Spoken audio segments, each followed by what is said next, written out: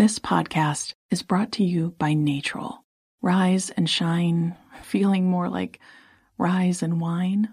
Get your sleep together with Natrol melatonin gummies and conquer your mornings so you can conquer your goals. Natrol melatonin helps reset your sleep cycle.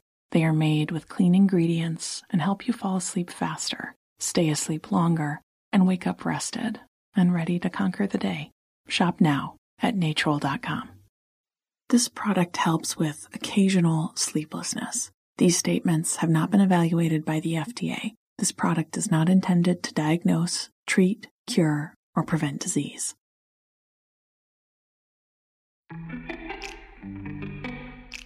Welcome to Before Breakfast, a production of iHeartRadio. Good morning. This is Laura.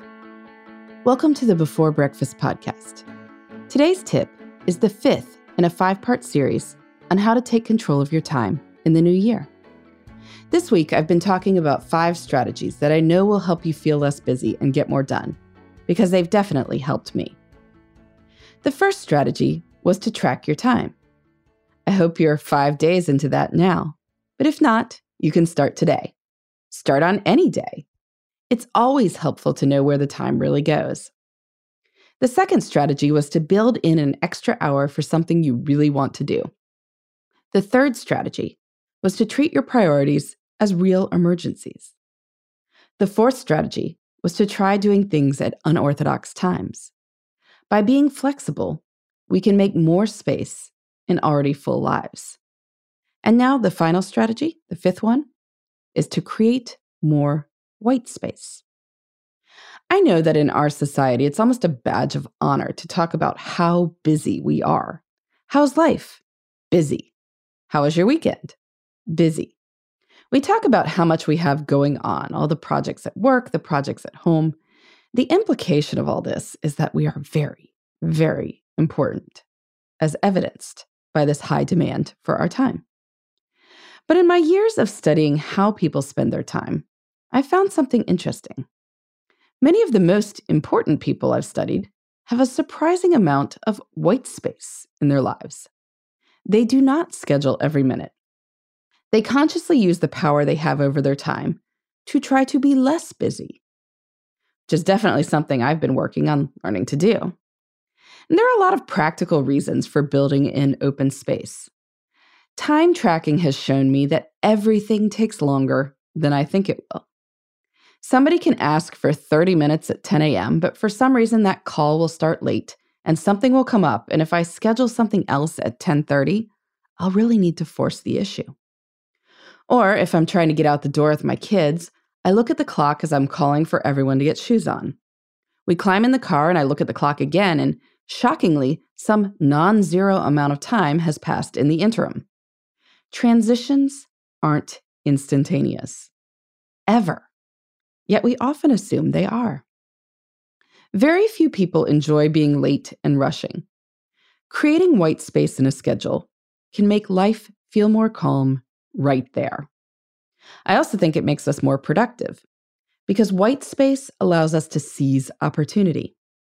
If the person on my 10 o'clock call has some wonderful ideas he wants to discuss, and I'm excited about these ideas, it's really nice not to be furtively glancing at the clock, trying to figure out how I can hang up in order to start my 10:30 call on time.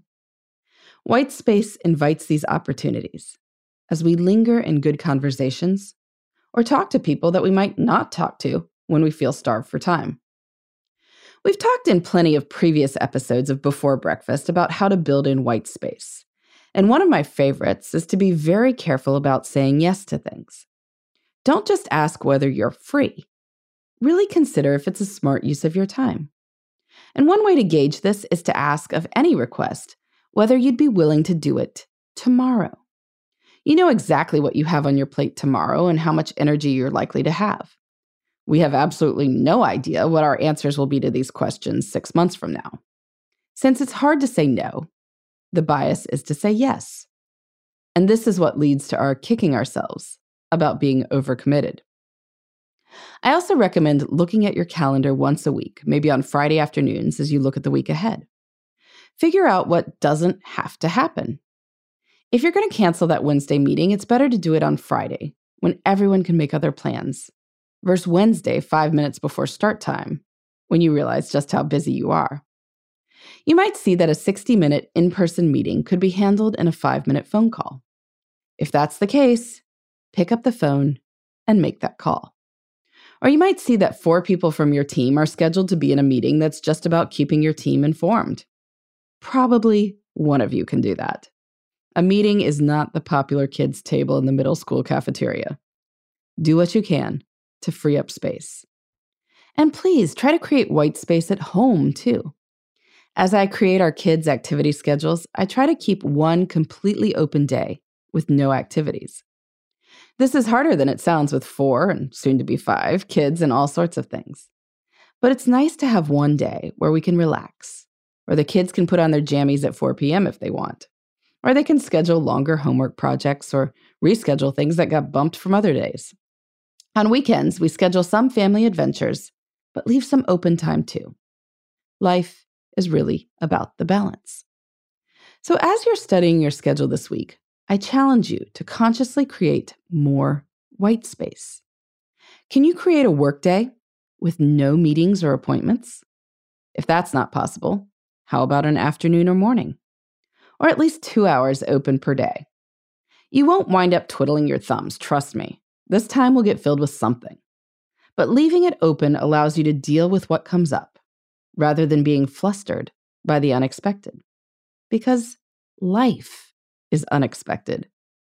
You don't know for sure what will happen, but something will. Creating white space allows you to deal with it. I hope you've enjoyed this 5-part series this week on making the most of your time in the new year. If you do enjoy this podcast, please tell a friend. And be sure to rate and review Before Breakfast on Apple Podcasts or wherever you listen to your podcasts. In the meantime, this is Laura. Thanks for listening, and here's to making the most of our time.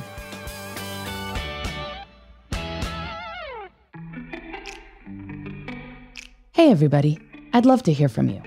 You can send me your tips, your questions, or anything else. Just connect with me on Twitter, Facebook, and Instagram at Before Breakfast Pod. That's BE, the number 4, then breakfast, POD. You can also shoot me an email at beforebreakfastpodcast@iheartmedia.com. That Before Breakfast is spelled out with all the letters. Thanks so much. I look forward to staying in touch.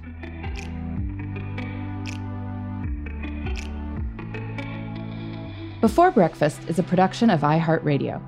For more podcasts from iHeartRadio, visit the iHeartRadio app, Apple Podcasts, or wherever you listen to your favorite shows.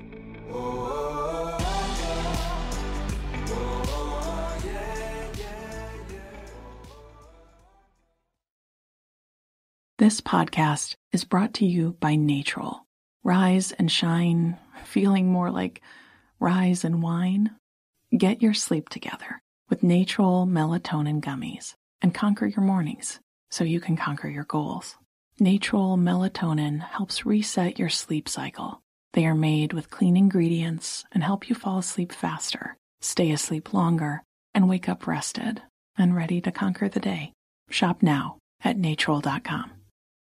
This product helps with occasional sleeplessness. These statements have not been evaluated by the FDA. This product is not intended to diagnose, treat, cure, or prevent disease.